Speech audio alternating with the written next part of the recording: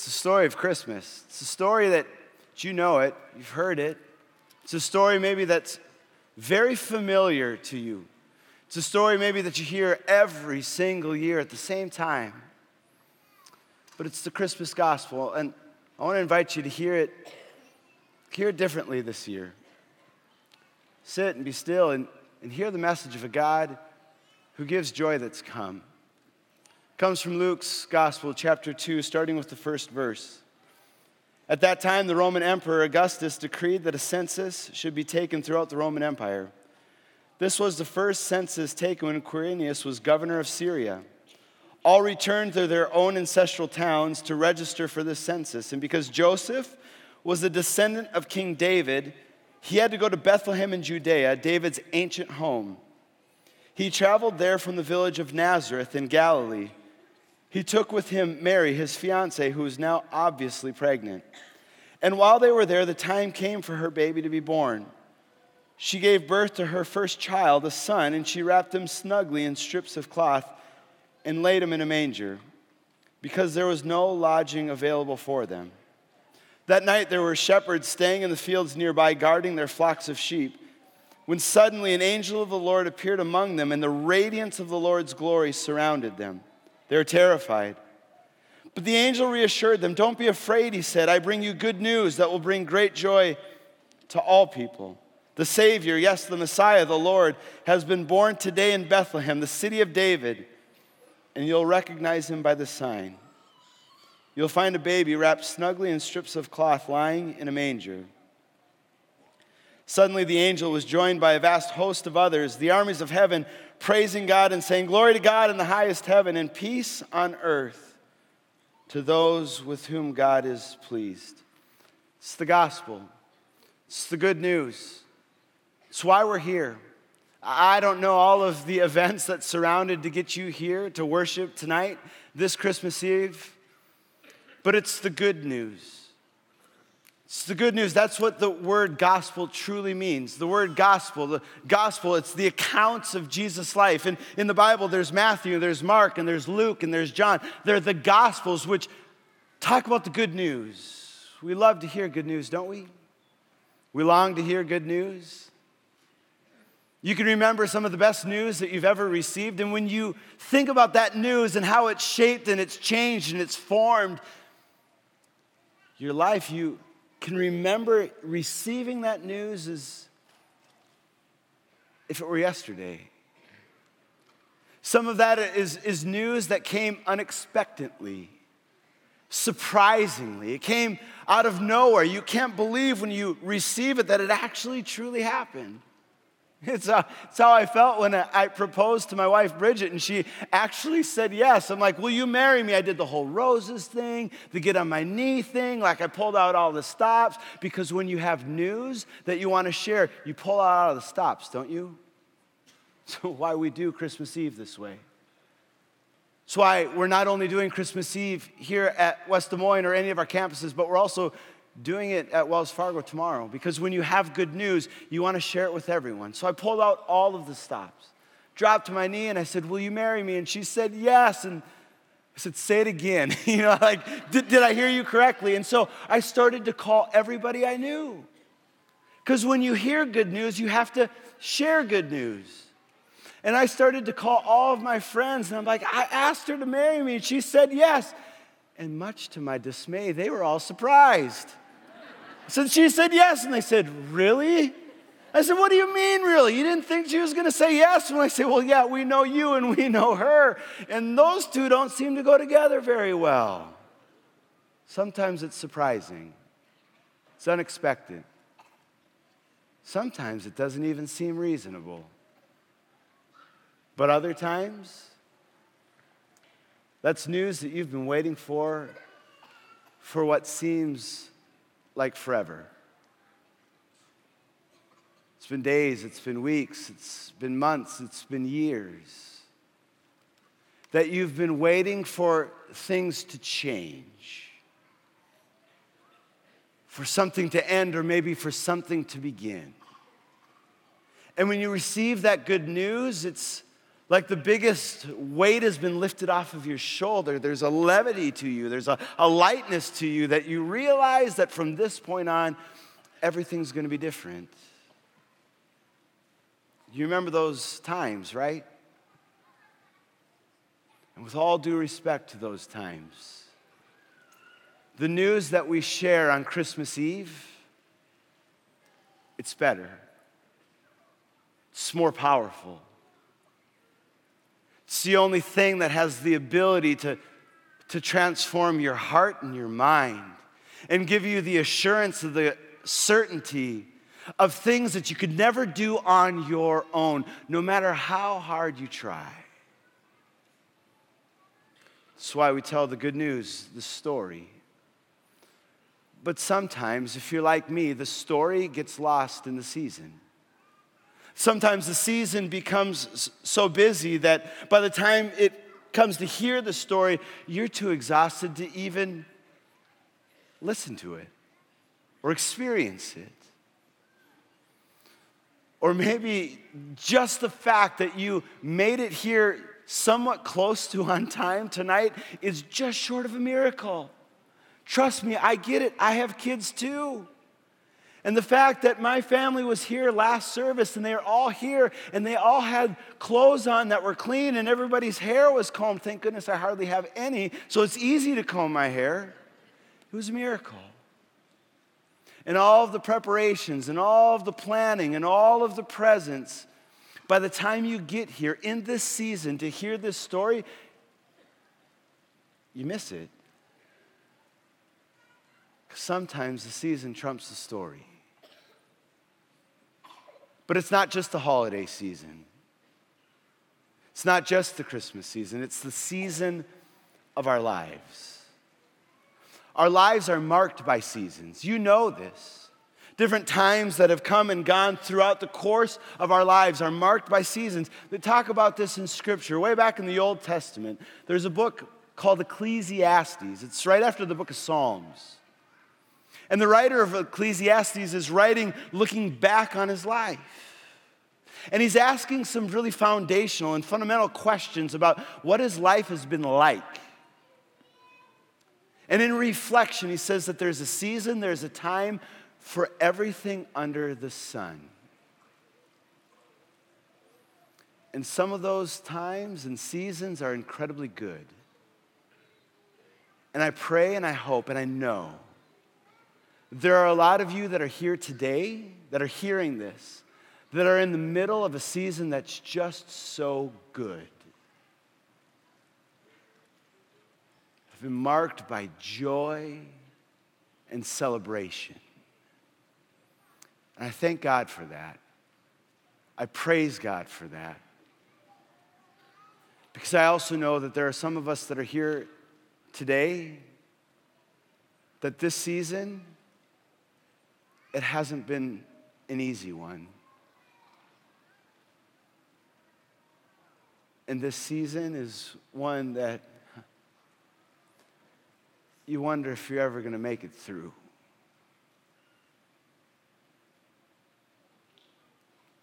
And the hopelessness and the despair and the hurt and the anguish is so real that you almost can't imagine life without it. That's why we need the story. In the joys, yes, most certainly, but also in the struggle. Just a couple weeks ago, I was driving back to my office. I had an early morning meeting. It was a Thursday morning. I had a meeting downtown, and I was driving back to my office here at West Des Moines. And I was thinking about just what a season it had been for 3 different families that I was involved with. Just the day prior, on that Wednesday, I was meeting with a young man who just last year had lost his mom. Tragically, horribly. And he and I were meeting, and we continued to meet, and we've been meeting even before his mom had passed away, and trying to make sense of everything that was going on, as if you could ever make sense of something like that. And just that morning, I'd been exchanging messages with a grandmother who had just celebrated the life of a newborn grandchild who she just found out the first day of that child's life that she was going to have, the newborn was going to have open heart surgery. A procedure that had an equally likely chance to save her life as it did to take her life. And a mixture of emotions of celebrating this new life and fearing how long you're going to be able to treasure this life. And the next day after that, I was getting ready for a celebration of life service, a funeral service for a 49-year-old who had died suddenly, tragically of a heart attack just a few days prior, who had two amazing kids, an amazing spouse, and a wonderful family.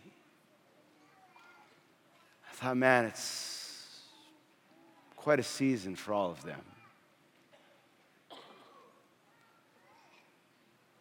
I wonder what's the hope in the season. We need it, don't we? We need something more.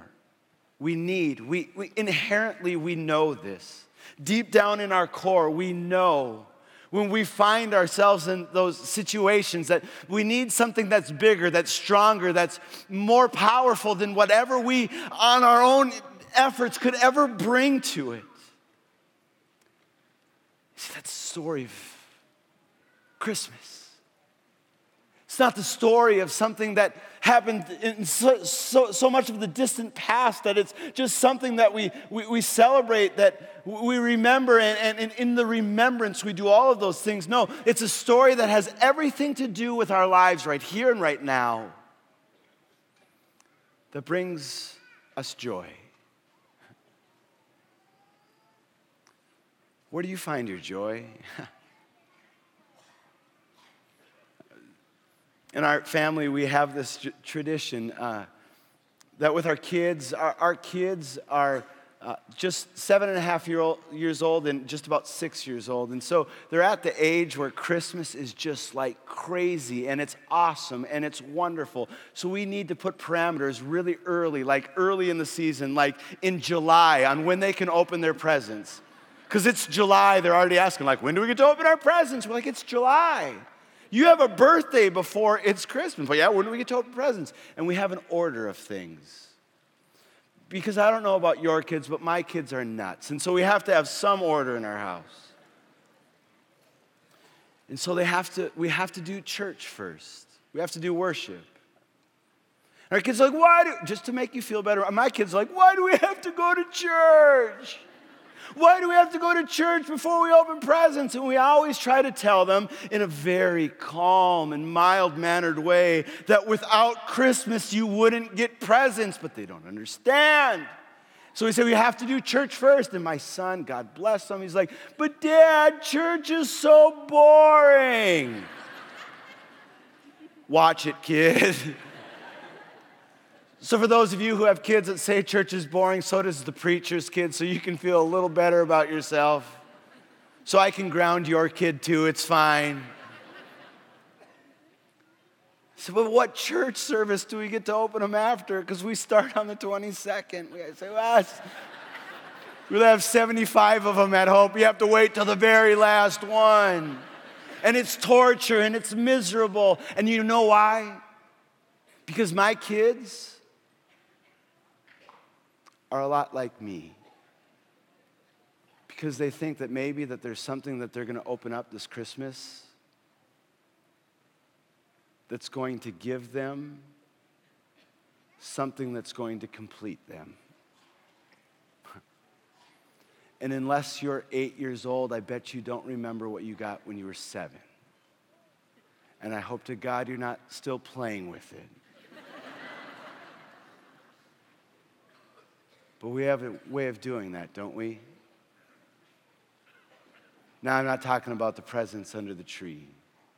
I'm all for those. Trust me. I have such a hard time with presents. There's no mystery where my kids get it from. And I think all of it is wonderful, and I think all of it is great. And they're bought with care and with love and with an intentionality. But sometimes we have a way of putting so much emphasis on the things of this world, thinking that those things are the things that are going to satisfy our souls, that are going to give us joy. But they don't have the power to, because they're not going to last. They don't have the ability to last forever. No matter how well-meaning they are and how heartfelt they are, they can't transform us. And neither can our relationships or our jobs or our popularity or our fame. We need to find joy from something far deeper than that. Even Jesus himself said in John chapter 16 that in this world we will face trouble of every kind. To somehow think that our lives, we can only experience joy if we are void of the real life circumstances that our humanity and our existence brings, it's impossible. So where's the joy?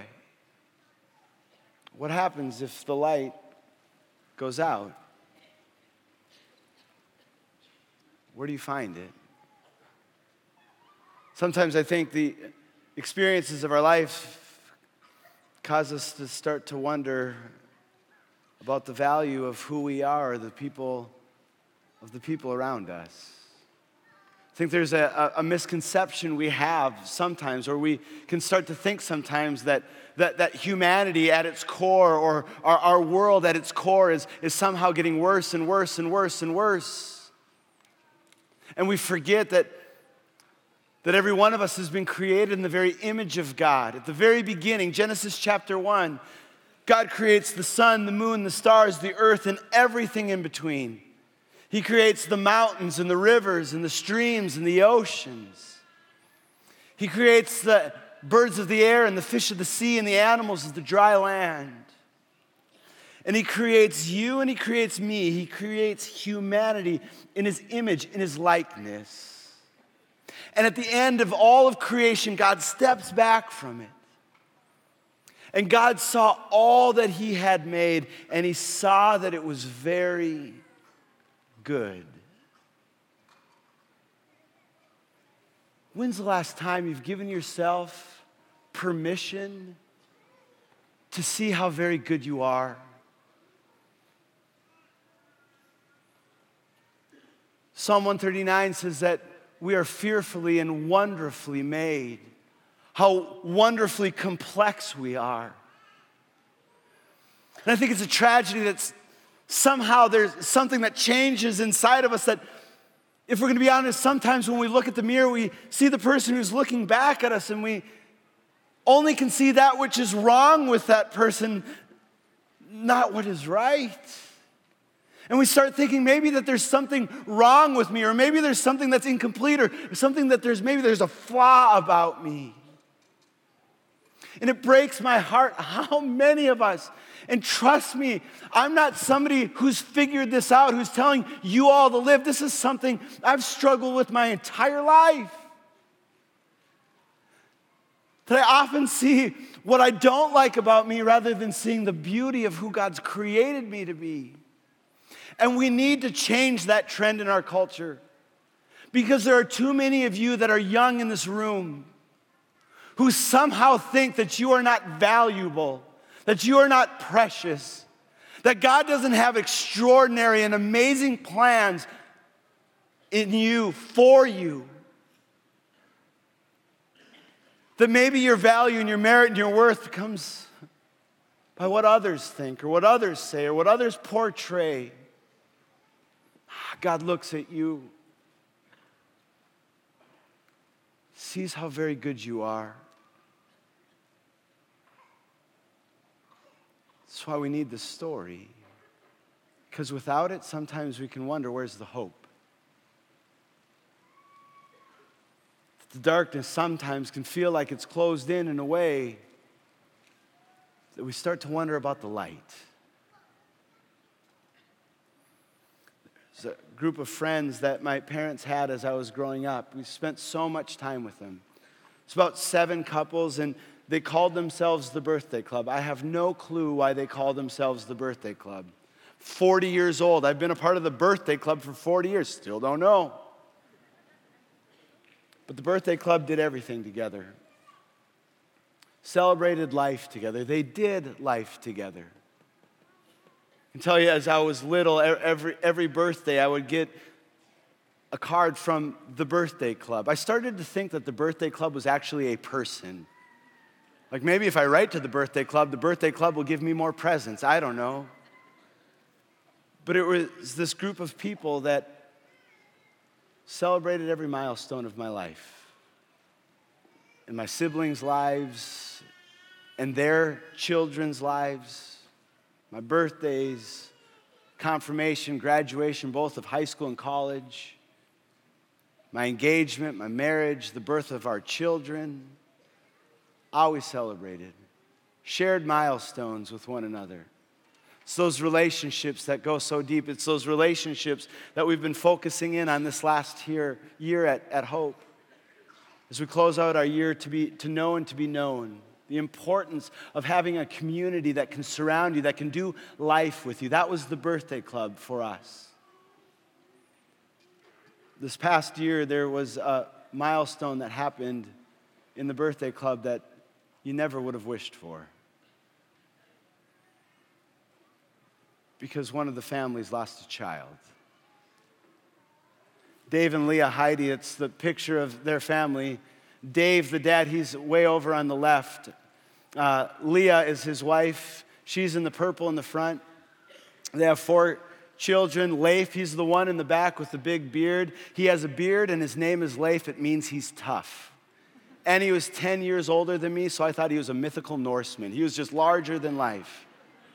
Kaya is the one who Dave, her dad, has his hand on her shoulder.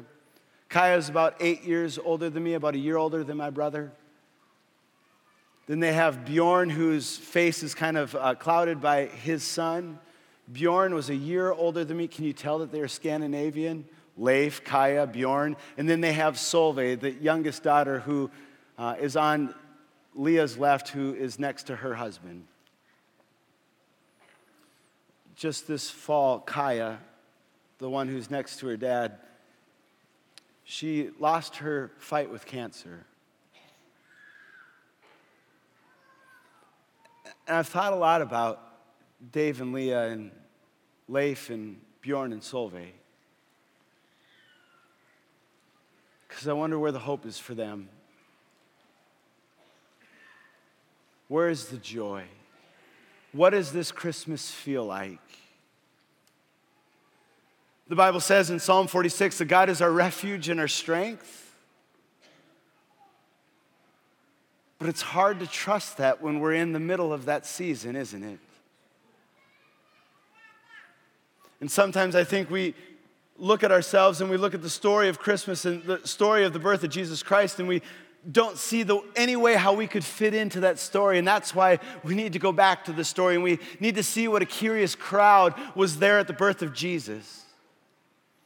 Luke, the writer of this gospel, this story of Jesus' life, is very intentional with how he tells the story of Jesus' birth. Other gospel writers, Matthew, Mark, and John, they tell the story a little bit differently.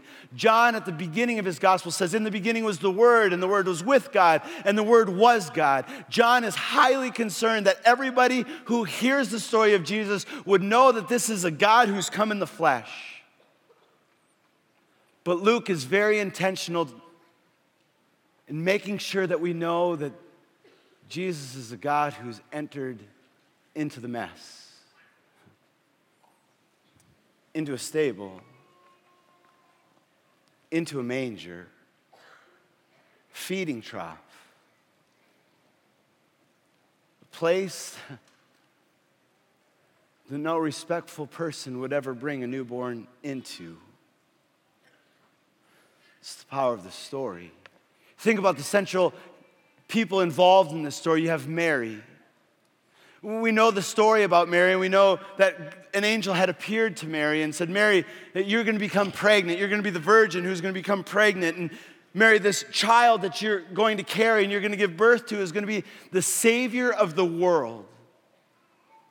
And that's an incredible story. But I have to wonder, from the time that the angel announced that to Mary and when Jesus was born, if she somehow wondered if it was just too good to be true. Did she get it right? Could this actually possibly be real? I wonder if you ever think about that with faith.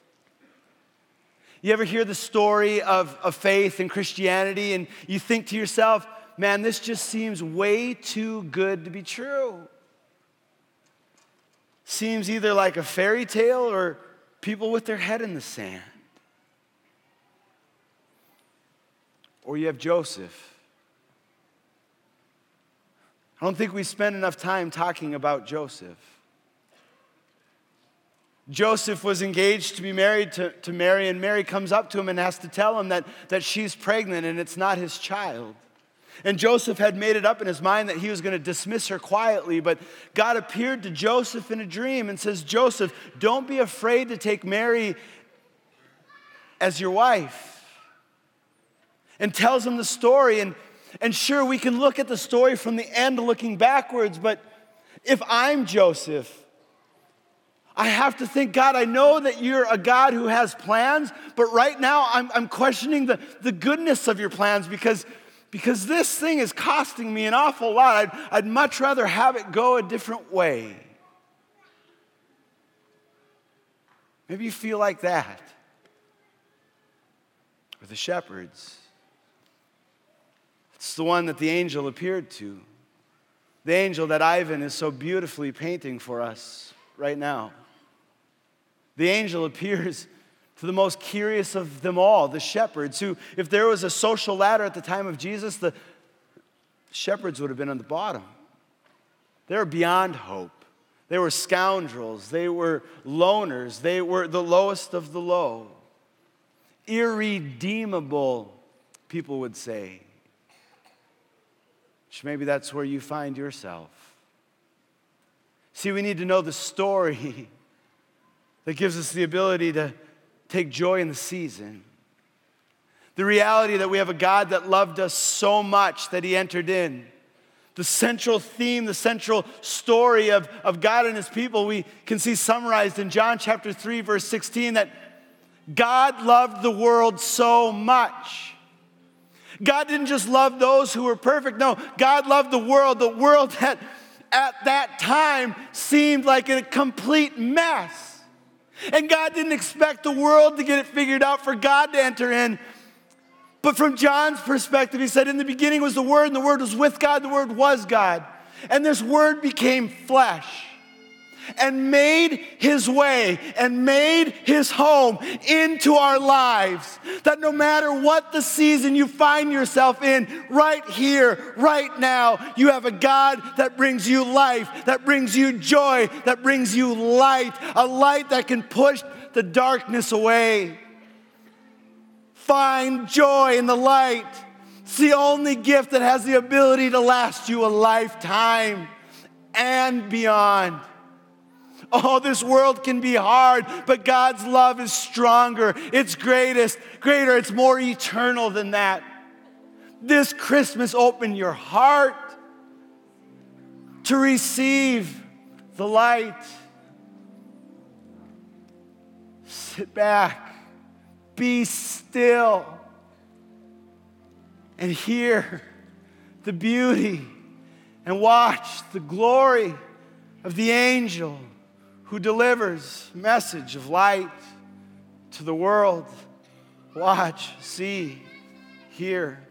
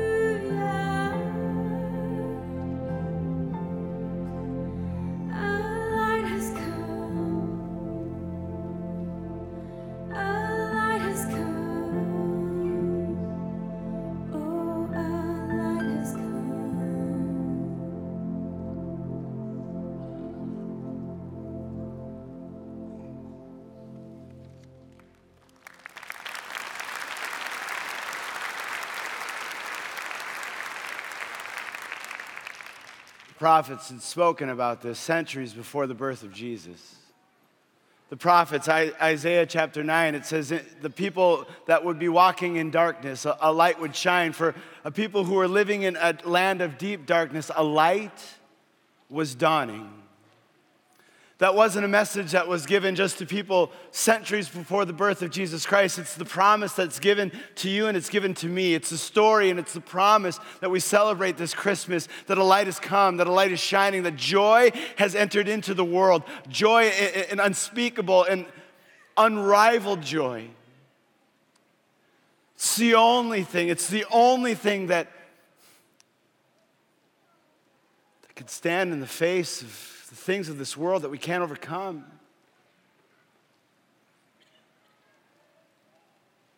Just a few months before Kaya passed away, there was a post she made on her Instagram, her social media. It was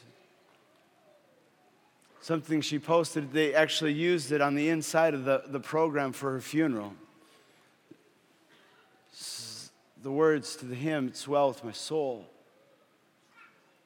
Because when you know that you're up against something that you can't on your own defeat,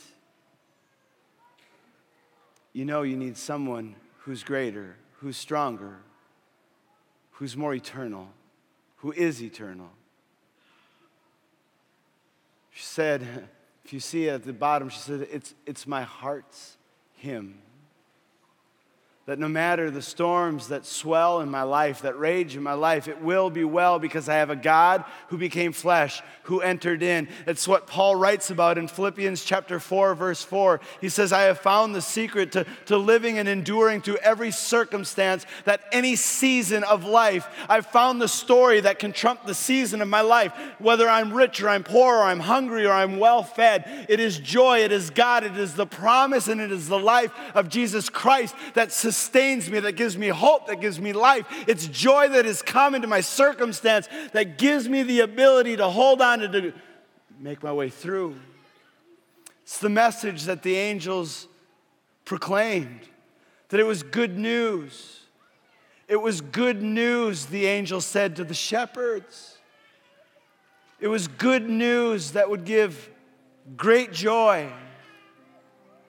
Good news, the angel says to the shepherds. I bring you good news. Better news than you could ever imagine. I bring you good news. And this good news will give you great joy. Not a shallow joy. Not a circumstantial joy. Not a joy that's dependent on what others around me are doing, but a joy that's deeper, a joy that lasts longer, a joy that carries all the other emotions in my life and keeps me grounded in the love and the grace of Jesus Christ. Great joy this good news will give you. Nothing else will do. Nothing else. Man, I can't tell you that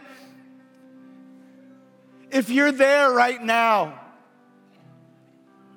open your heart. If you're saying, what do I need to do to make God love me? You don't need to do anything. He already loves you, so quit trying so hard.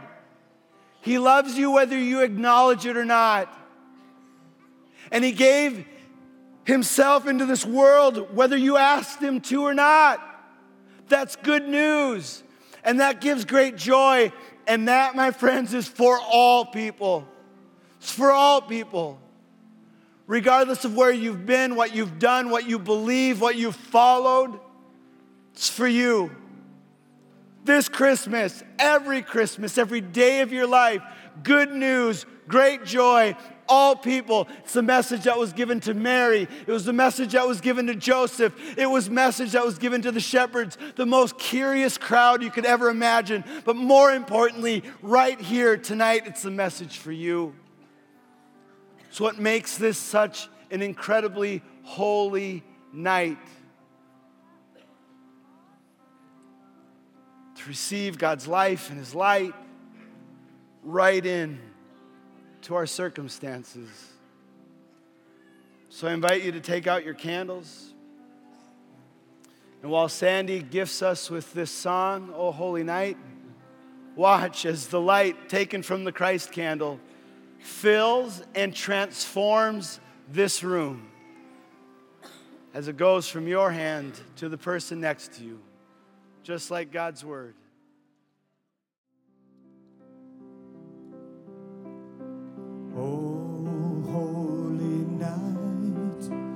the stars are brightly shining. It is the night of our dear Savior's birth. Long lay the world in sin and error pining, till He appeared and the soul felt its worth. A thrill of hope, the weary world rejoices, for yonder breaks a new and glorious morn. Fall on your knees, oh, hear the angel voices, oh, night divine, oh, night when Christ was born, oh, night divine, oh, night, oh, night divine.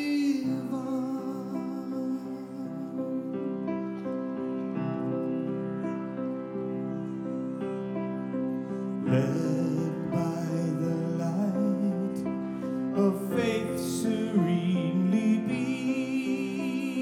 beaming, with glowing hearts by His cradle we stand.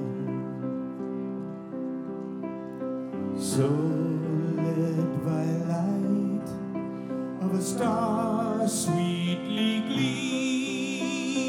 gleaming, here came the wise men from the Orient land. A King of kings lay thus in lowly manger. In all our trials, born to be our friend. He knows our need, our weakness, no stranger. Behold your King, your King. Before Him bend.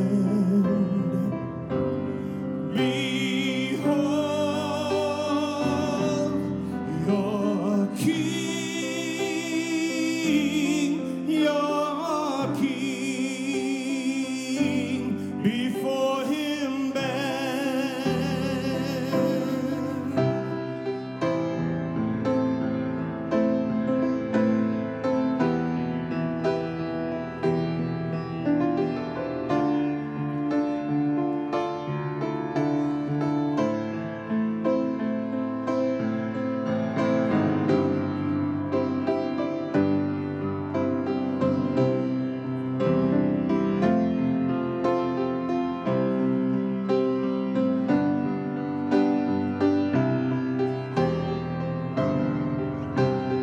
Fall on your knees, oh, hear the angel voices, oh, night divine, oh, holy night when Christ was born. Oh, night divine, oh, night, oh, night divine.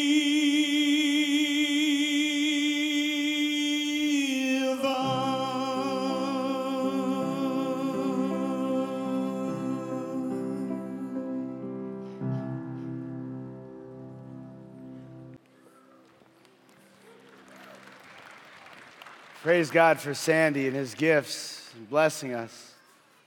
It's for Mary, it's for Joseph, it's for the shepherds, it's for you. It's passed on from one to the other that lights up the room, that changes, that transforms the environment. It's the invitation. This gospel, this message isn't just for you, it's for the world around you. This joy has come for you, but also for everyone that you would encounter. This silent night, this holy night, this tradition that we end Christmas Eve with every year.